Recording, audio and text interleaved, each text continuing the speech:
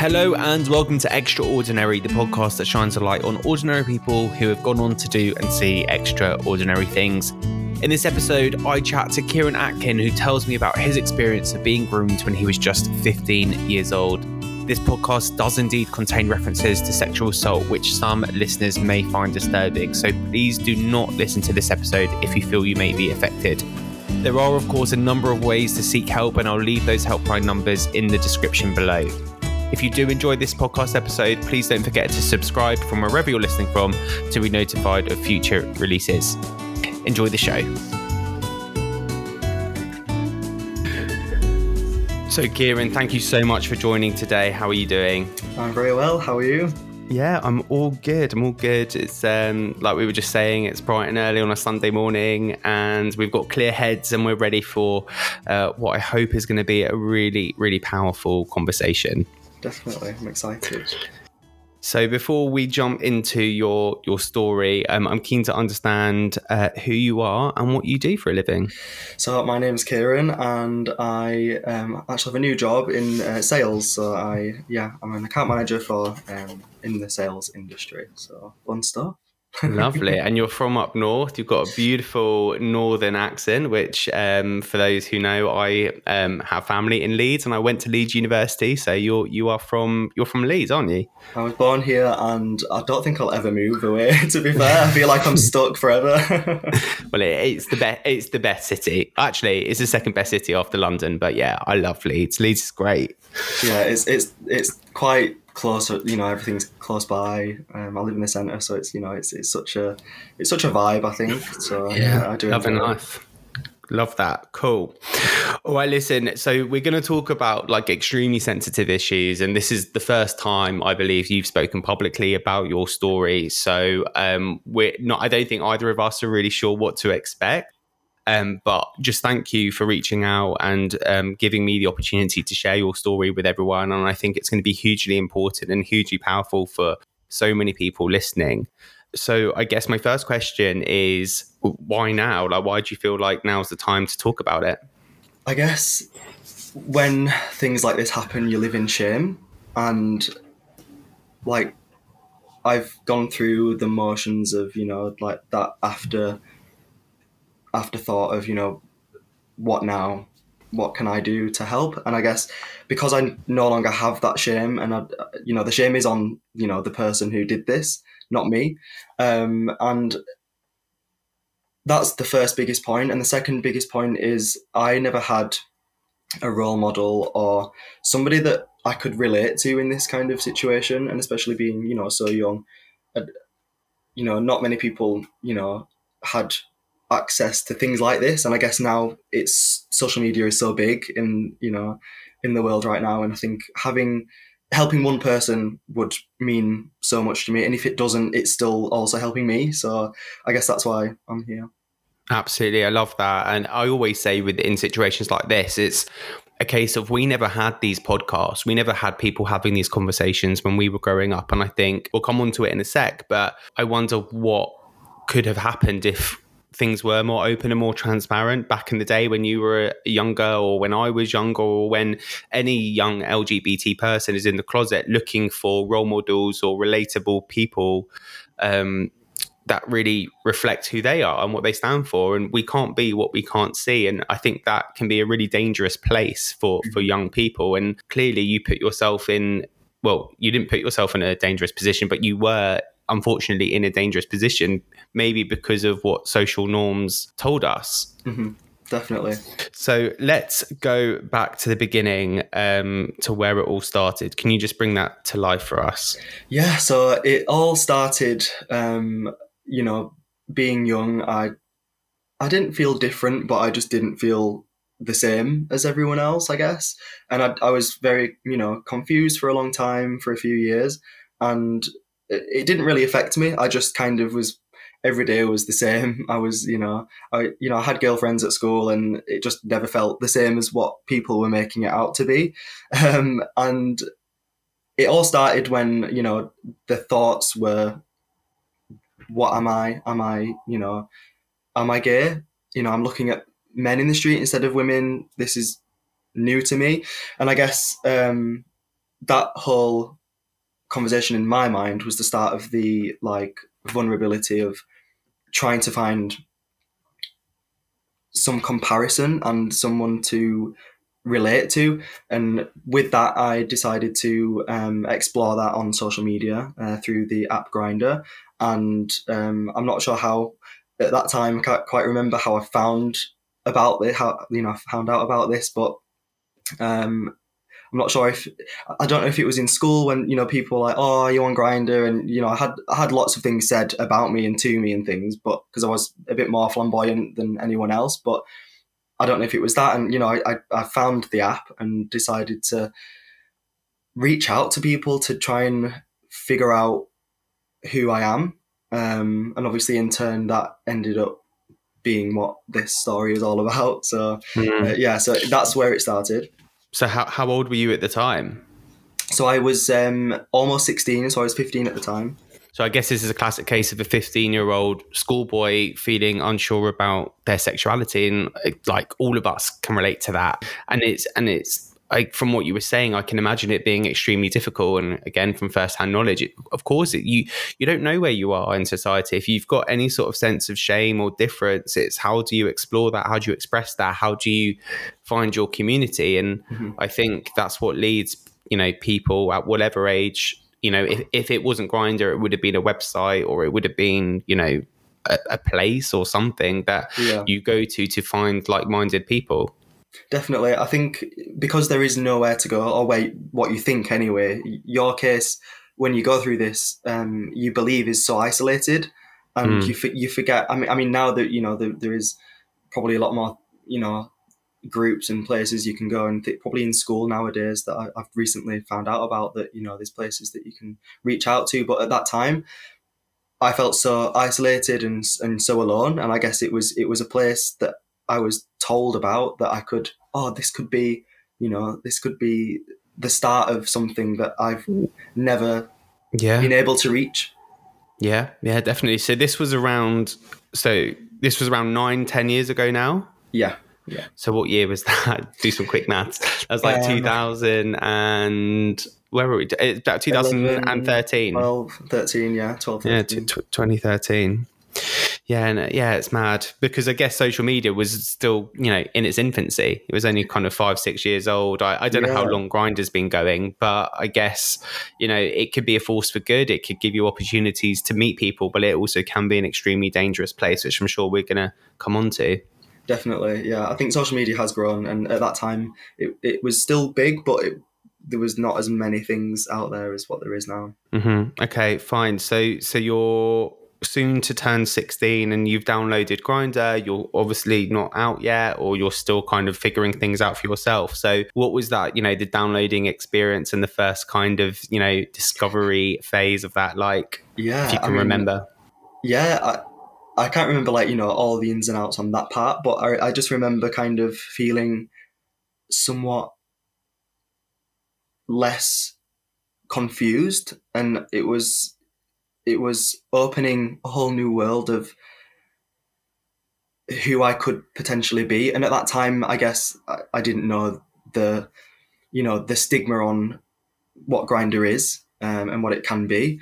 So at that time, it was just so exciting to find people around, especially nearby, that I could speak to about how I'm feeling and what's going through my head. And I guess I was just looking for a companion that would understand. And I assume you had kind of a discreet profile. Your picture wasn't on it, and kind of like there were no details given. So you were just there to observe. Exactly. Yeah. I mean, I don't think I was like, I will speak to somebody. Like, it was more, I just want to see that I'm not abnormal. That it exists, that there's a whole world out there of like LGBT people on an app that are friends with each other. And yeah, no, totally. That makes complete sense. And I've said this before, but this is a straight privilege that straight people don't have to do. They don't have to come out. They can be themselves. They can meet friends. There's no coming out as straight. Whereas if you are LGBT, you have to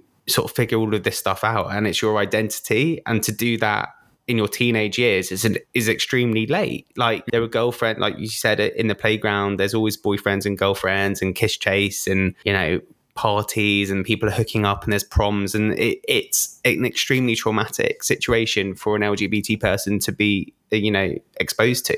Mm-hmm. It's strange how different it is growing up as you know, a queer child. Like I almost like don't understand how straights don't have like that thought process of who am I, you know. But I guess it is just that societal norm of men and women, and that's just it. Yeah. But, obviously things have changed, you know, a bit now, but at the time, like being gay was just still a massive stigma. Of course, totally. I mean, yeah, we live in a completely straight world. Yeah. So you're on Grindr, and then what happened? So this is quite a hazy memory of like exactly at this point.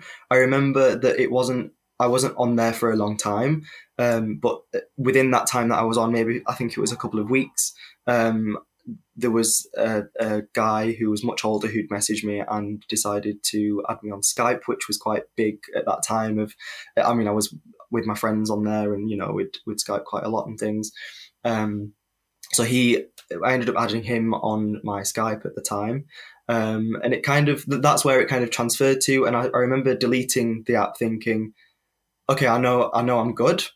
You know, I know there's a place.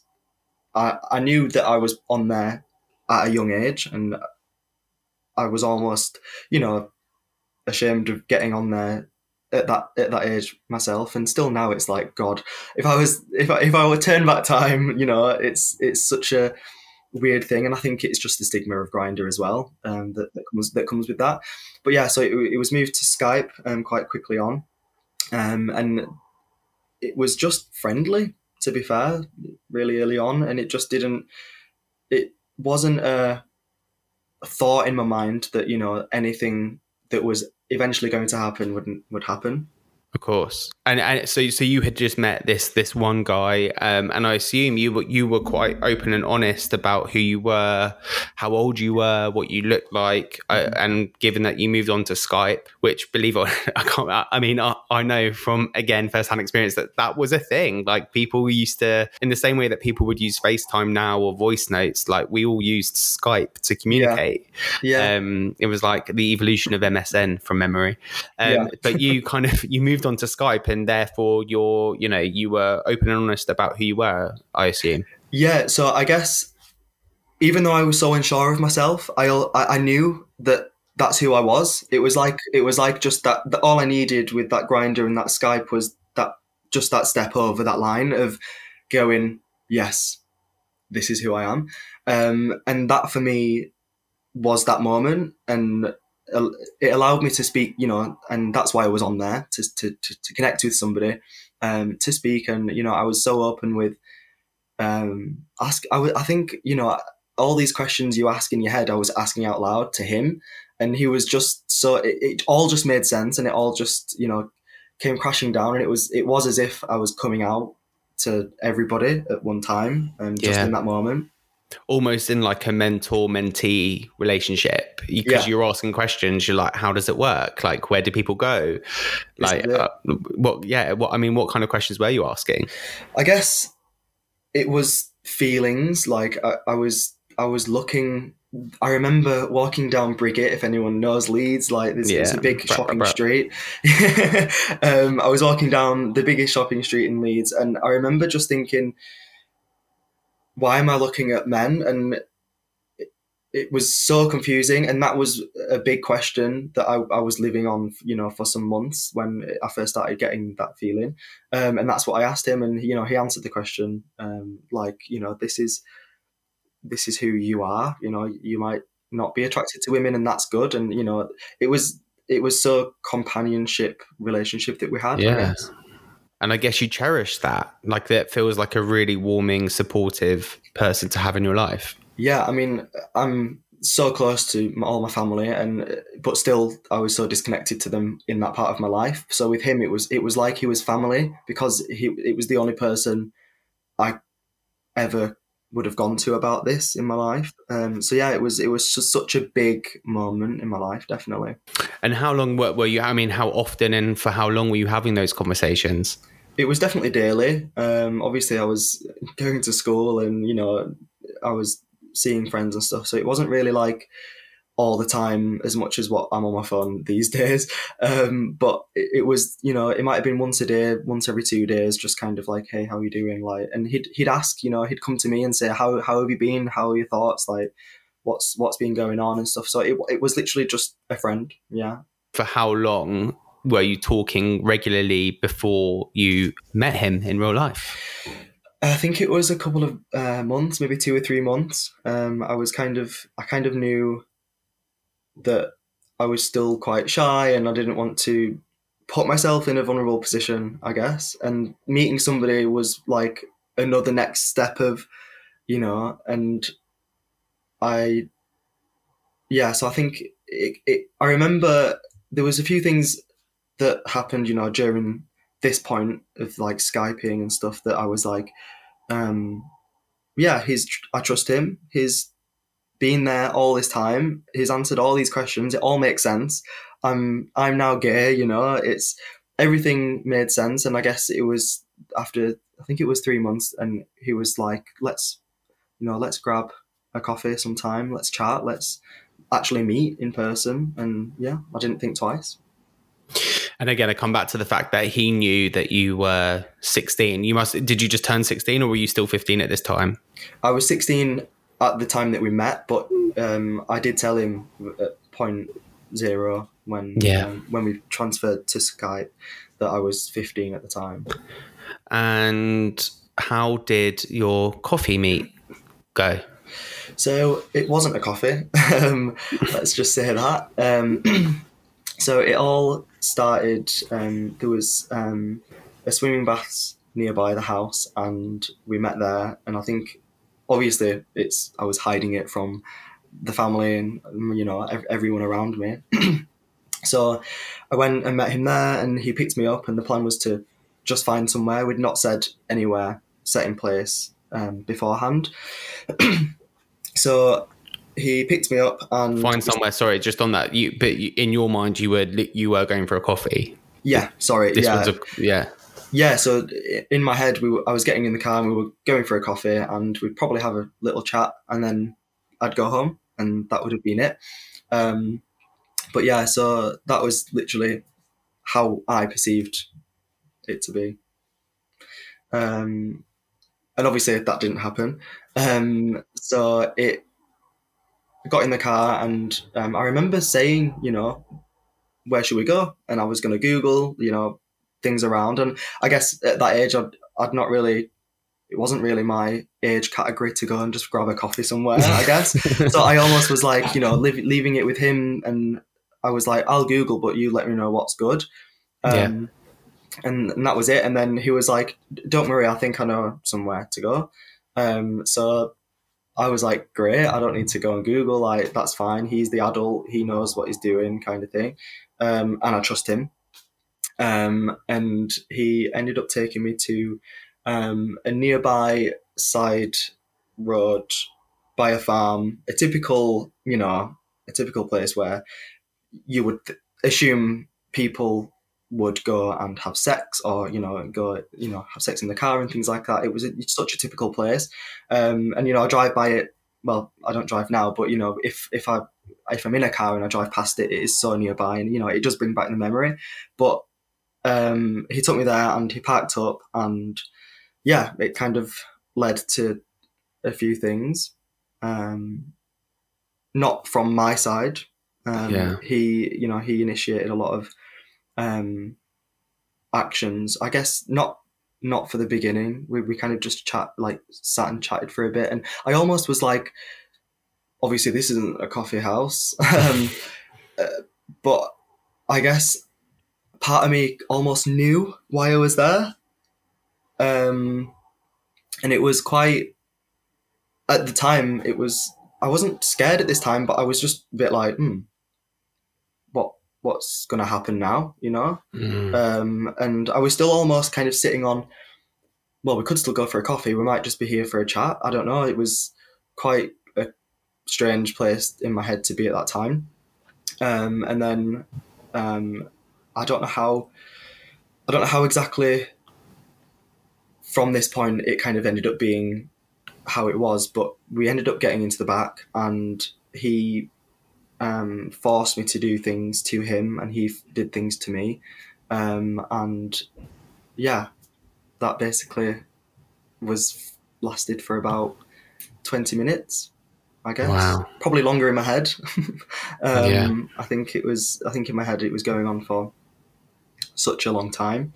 And yeah, like he didn't end up finalizing the final point, the rape. It was rape, but it wasn't obviously penetration, which it was a big thing for me, like afterwards, because I was like, well, it wasn't rape, it wasn't the final thing, so it couldn't have been.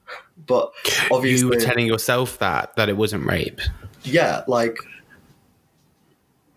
when it kind of finished afterwards, it was quite a big question. Was, well, it's fine because we didn't do the deed, the actual sex part. There was sexual activity within it, but it wasn't. In my mind, I was like, yeah, it wasn't. It wasn't the end part. It wasn't what people do when they rape people. But yeah, so it was everything up until the penetration that he forced. And at the time, did you feel like, because I guess the fact that you were asking yourself if you'd been raped or not makes me think that you did feel like you had just been abused to quite a large extent. Yeah, it was. I just didn't believe that was the eventuality of it, until obviously later on in the stage, which obviously we'll probably get onto. I don't want to kind of go too much, step over the timeline. But it was at that time. It was like I knew it was wrong, but I felt like it wasn't the end of the world, if that makes sense, because it wasn't. But so after it had happened, what kind of mental state were you in? Did you feel like you wanted to see him again? Did you feel like he had some control over you? Like, I'm just trying to figure out like what was going on in your mind both during and after. During, nothing. Like I almost detached. I mean, I've heard other stories, from other people, and you just detach, and that's the biggest and most powerful word at that time that I feel, and still now, probably what helps me speak about it, because I detach. I don't look at myself being that person. I look over it as if it's not happening to me, and I guess at the time I completely just turned off. It was as if life had ended. If that, as morbid as it sounds, life at that moment wasn't happening for me at all. And I guess you feel quite powerless as well, because here you are as a school kid in a significant someone who's double your age. Yeah. In his car, in a side road. I guess no one's around, and your options are limited, right? 100%. I mean, what would you do? I've trusted this person for such, well, not for such a long time, not for years, but enough for me to think it wasn't even a thought in my head that this would happen at all. Well, you've spoken every day for 3 months, right? Yeah, I mean, I think it's sort of the whole part of the grooming aspect of this, and what the police had obviously figured out, but like that whole process helped him do what he needed to do. Absolutely horrendous, and I'm so sorry you had to go through that. So I guess in the weeks and months afterwards, what happened? We went home straight away, and then I guess I blocked him, and the ride home was very strange. That was probably the bit where the life started coming back, and I was still in shock, I guess, but my mind was. I mean, I don't think we even spoke much on the way home. I think he knew. He knew obviously what he'd done, I guess, and I was just like, what the hell? Um, Mm. got home, blocked him. Never ever ever spoke to him again. That was it for me, I guess. I think I knew I couldn't ever let myself put myself in that position. But even then, I mean, that's incredibly powerful and brave of you to kind of have your wits about you, to know that what had just happened was so wrong. And Yeah, even though you trusted him, like you as soon as that I guess he'd overstepped the mark in an incredibly abusive, illegal, and inappropriate way, you kind of knew there and then to like cut ties on yeah. everything. I guess it's something that like not many people in my position maybe would have done, No, especially at no. that age. And he did have that power. He'd groomed me, so he'd already controlled me and what he did. But I guess that I'd never wanted that to carry on because of what he'd done. And I think even at 15, even though it was such a immature thing maybe for me to do to go on to Grinder, I was still quite mature mentally to think, I'm not prepared to allow that to happen again. And for me, it was that embarrassment of this has happened to me. And at the time, I was blaming myself for letting myself, get to that point. Um, but yeah, the whole weeks and months afterwards, so I blocked him and I just forgot. I just didn't let myself go back to, that place again. Um, Understandably, I felt lifeless in that moment, and I didn't want to repeat that or go back to how that moment felt mentally for me. And then, of course, a few years go by, and I assume that you didn't tell anyone, right? No, so for 2 years, I'd I'd almost not even told myself. It was, like, You'd so compartmentalized it that yeah, you kind of put it in a box and like threw away the key type thing. yeah. Like, I mean, I studied psychology in A levels, and we touched on, the subconscious mind and Hmm.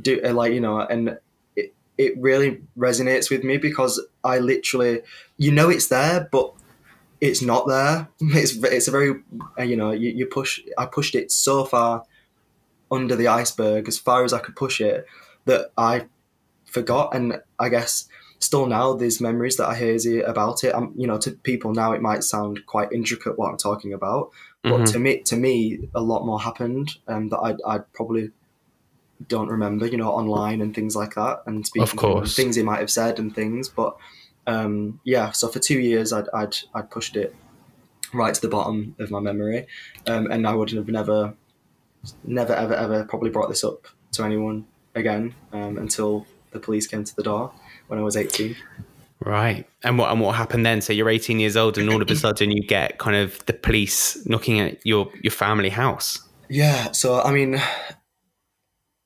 it was almost like I knew, but at the time I was working in a hotel, and there was a lot of stuff happening, and as a receptionist, you know what goes on in any place, the hotel. And my first thought was, oh, it's definitely something that's gone on at the hotel, and there was something at that recent time that I don't know. I think it was someone had stole something from a room or something, and I thought, oh, maybe it's this. So something so trivial, or Yeah. something not as in deep as what it was. And yeah, so they turned up, and um, it was just me and my sister at home, and um, sat on the sofa.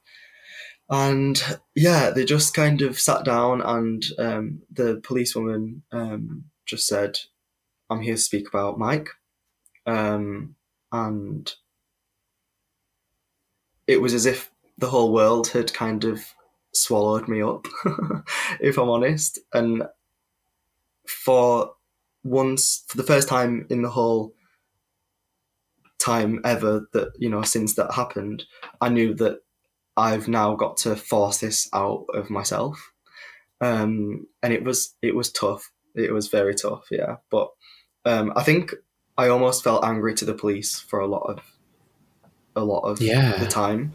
Um, I guess like I would never have wanted this to define me anyway, and that pushing it away was me doing that and not allowing it to define me. And it was just never going to be spoken about again, and this would have never happened. I knew that I'd not meet him again. I knew that I'd not see him again, and that would have been it. But yeah, it was reliving all of the memories and having to like it was the whole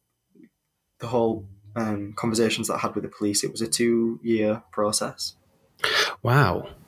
I mean, I'm not sure how I feel about the police rocking up to your door at 18, because it's assuming that you are an out and proud person, and you're living at home with your parents, and I think it's wrong for them to assume that you've got good family dynamics, etc. But also, it's such a sensitive issue that to just turn up at your house face to face, I feel like is quite a daunting and intense situation to put yourself in. No.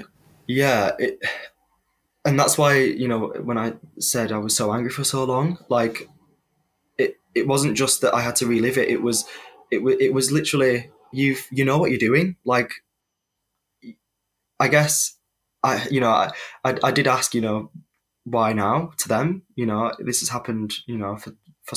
This has been not 2 years talked in the about making. for so Yeah. long. I remember them saying it was an investigation that they took time, and they found other people, and they had to locate messages from other people and other young men like me that were going through the same thing with the same person. So I guess they could have been saying that, but at the time I felt you do just feel so isolated. No one else mattered to me. At the very start anyway, I was like, it's just me in this is my story. And you're forcing this out of me at a time that I'm not prepared to do this. But also I felt like I had to do it for me and for his police sentence. Yeah. So To get justice. Yeah. yeah, so it was such a battle of two sides of what I should do and what I want. Wow. That's extremely difficult for you to process. It's extremely difficult for me to just imagine what it's like as an 18-year-old having this happen to you, especially after 2 years of you doing such a great job of forgetting it and moving on with your life. Obviously, to your point, it doesn't make it right because justice still needs to be served. Mm-hmm. But yeah, that's a tricky situation to be in. So I guess, how long had it taken the police since being first made aware of his actions? They never went into detail on a lot of other people, but all they said is that somebody else has reported rape, and Wow. then the investigation had begun on him. And this person was actually a legal age that reported it. Illegal, as in over 18. Yeah. I don't know his name, don't know his age at the time, but they said this person was actually a legal age. And then after investigation, they've then found a ton more people who are also younger, and the majority of were younger, like me. And yeah, so I mean, there were seven or eight. When it obviously eventually got kind of to the closing stages of him actually getting to court, there was a letter that was given from the policewoman to me, and it had the names of the people, and it was nice to see other people going through this, but they mentioned that that wasn't it. There was more that didn't want to speak and didn't want to put statements out there. So I was one of 8 that actually fought for justice against him. Wow. So were you given the option? Do they kind of say to you, we know this has happened to you, do you want to press charges? So when they first came, the first question was, we're here to speak about Mike, and we want to, they played it very well, because obviously they want a statement and they want people to speak out. Yeah. And they played it along as, if we don't get this, he's not going to get any sentence. He's not going to get time. We need this from you, but we also understand if you don't want to give it, you don't have to. So the choice was there at the start. So that was the first choice. And I guess I was still very unsure, and I just said yes. And I mean, I am glad I did, but at the time it was still hard. And then all the process, I was given the choice again. Can we take a second statement? Can we take a third? I think I did. Oh, really? There was kind of like, how much time and effort did you have to put into it? Would they keep coming round? Did you have to go to police stations? What was that process like? They came to me. I think it was purely on the fact of because I'm at home, I probably would feel like I could speak more about it. So I think that's why they didn't take me to the police station. They would always come round, but the first time was obviously unknown to me, and the rest was an organised. This is when we're coming round, and we'll time and date kind of thing. And then so I think there was 3 statements if I remember rightly, and obviously the choice of going to court, which I declined. So there was a few times obviously, and the choice was there, I guess, but I was still so young and still so ashamed. I was reliving it all, so it was quite hard to still speak out. And were you talking to anyone? Were you getting help? Were you speaking to friends and family at the time? What was kind of that situation like? I wasn't speaking to anyone. I did have a therapist after all this had happened, about that and a few other things. But at the time, it was the police. My mum and dad now don't really know everything, and it is very hard for them to hear. But also at the time, I was still so ashamed, and I remember having the only conversation with them at that time when after the police came around, and obviously I had to tell them it was the biggest thing that had ever happened in my life, at this time. So I remember the one and only conversation that I had at that time, and it was very emotional, and mum and dad had things to say, and understandably they were angry and things like that. So there were a lot of emotions, there were a lot of conversations at that moment, but then after then, nothing else really. It was just with the police. And then you've seen a therapist since, right? Yeah. So there were a few other things. There was a passing in my family and things, and I think there was multiple other things alongside that had happened that I kind of felt a bit lost with myself, and I was just getting more unhappy. So I seeked a therapist, and I only did a few sessions, and because I am quite an open person, I'm here, so I am quite an open person, but I was losing that, and I guess speaking to some random person who I knew was a therapist about all my struggles helped me process it in my head, because still I was probably pushing it away because I was still so ashamed. Of course. So then fast forward to the actual prosecution. Did what ended up happening?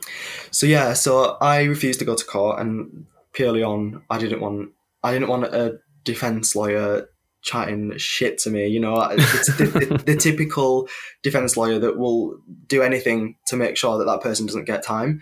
And a lot of my family was like, don't do it. Just he'll get time. You'll get through it, kind of thing. And I was at a better point at the stage of the end point. So I refused to go to court anyway, and a few others of them still went and gave their statements in court. And I guess the police said that all accounts gave such strong statements. And I'm really appreciating the sirens in the background as we're talking about the police as well. Yeah, literally. I think it's a police one as well. Sorry, I literally live by the hospital. No worries. But yeah, so... Sorry, so a few of the others still went to court. You declined to? Yeah, so the police said everyone's accounts and everyone's statements were so strong, and the jury would definitely see that. And then I got a call, so I knew the date of when the court case was going ahead. And I think there was a point where he was reprimanded, and then he was taken to court a second time. And then the second time was when he got the sentence. And it was a few weeks after that when I got a call, I think, and the policewoman called me and, gave me the news of the time. And yeah, I mean, it was a very surreal moment, I guess.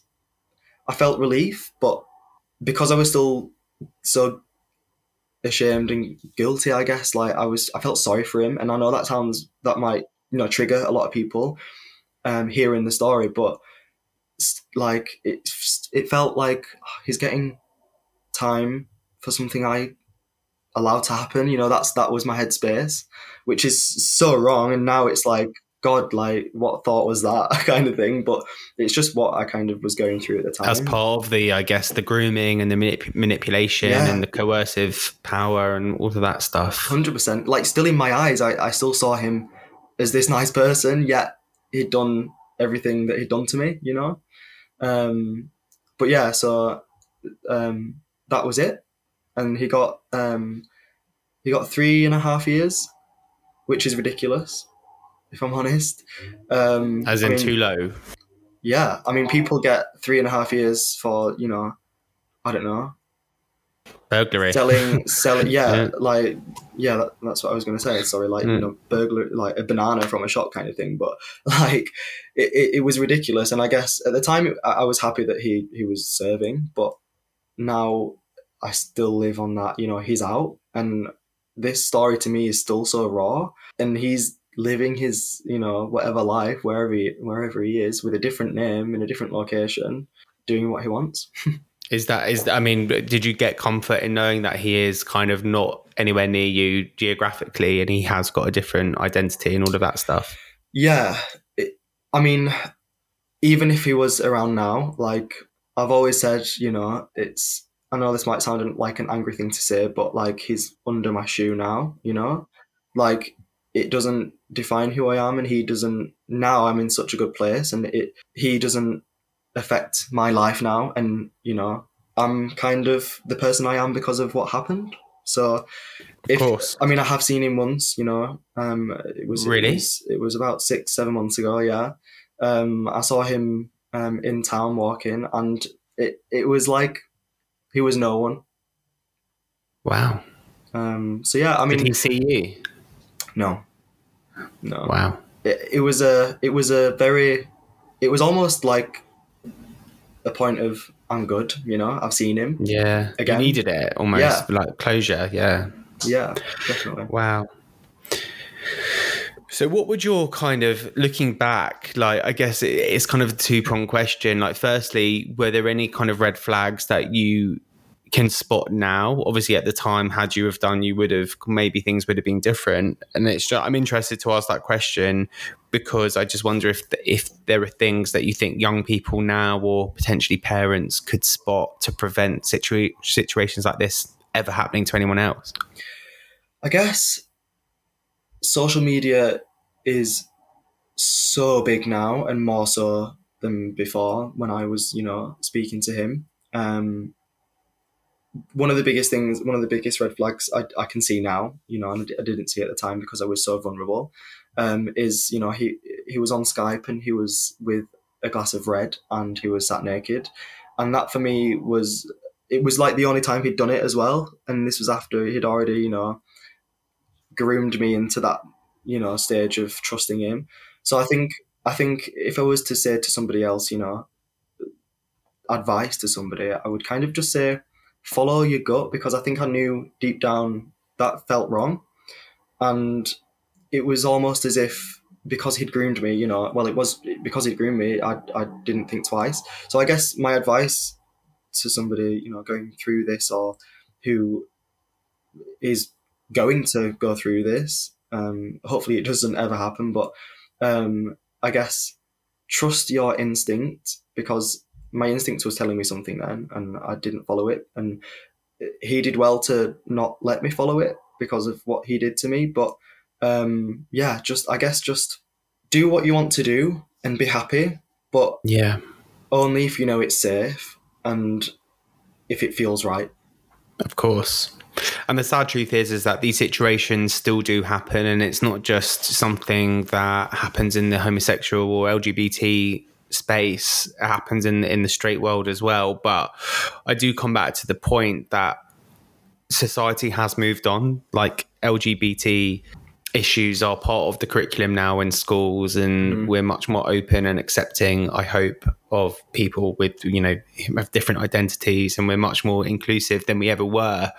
So my real hope is that there are 15-year-olds out there who don't feel the need to speak to someone in their 30s to try and understand who they are.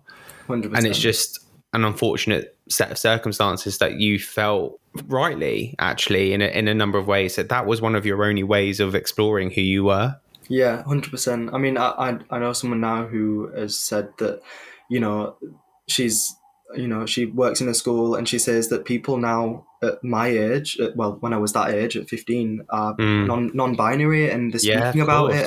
And that to me gives me, you know, it gives me shivers now, like thinking about it, because had I have had, you know, some relation to somebody that was out, at least, you know, I probably had a few friends that I was like, yeah, you're a bit camp, you know, you might be gay, but I'm not going to speak to you because you're not out and I'm not out, you know.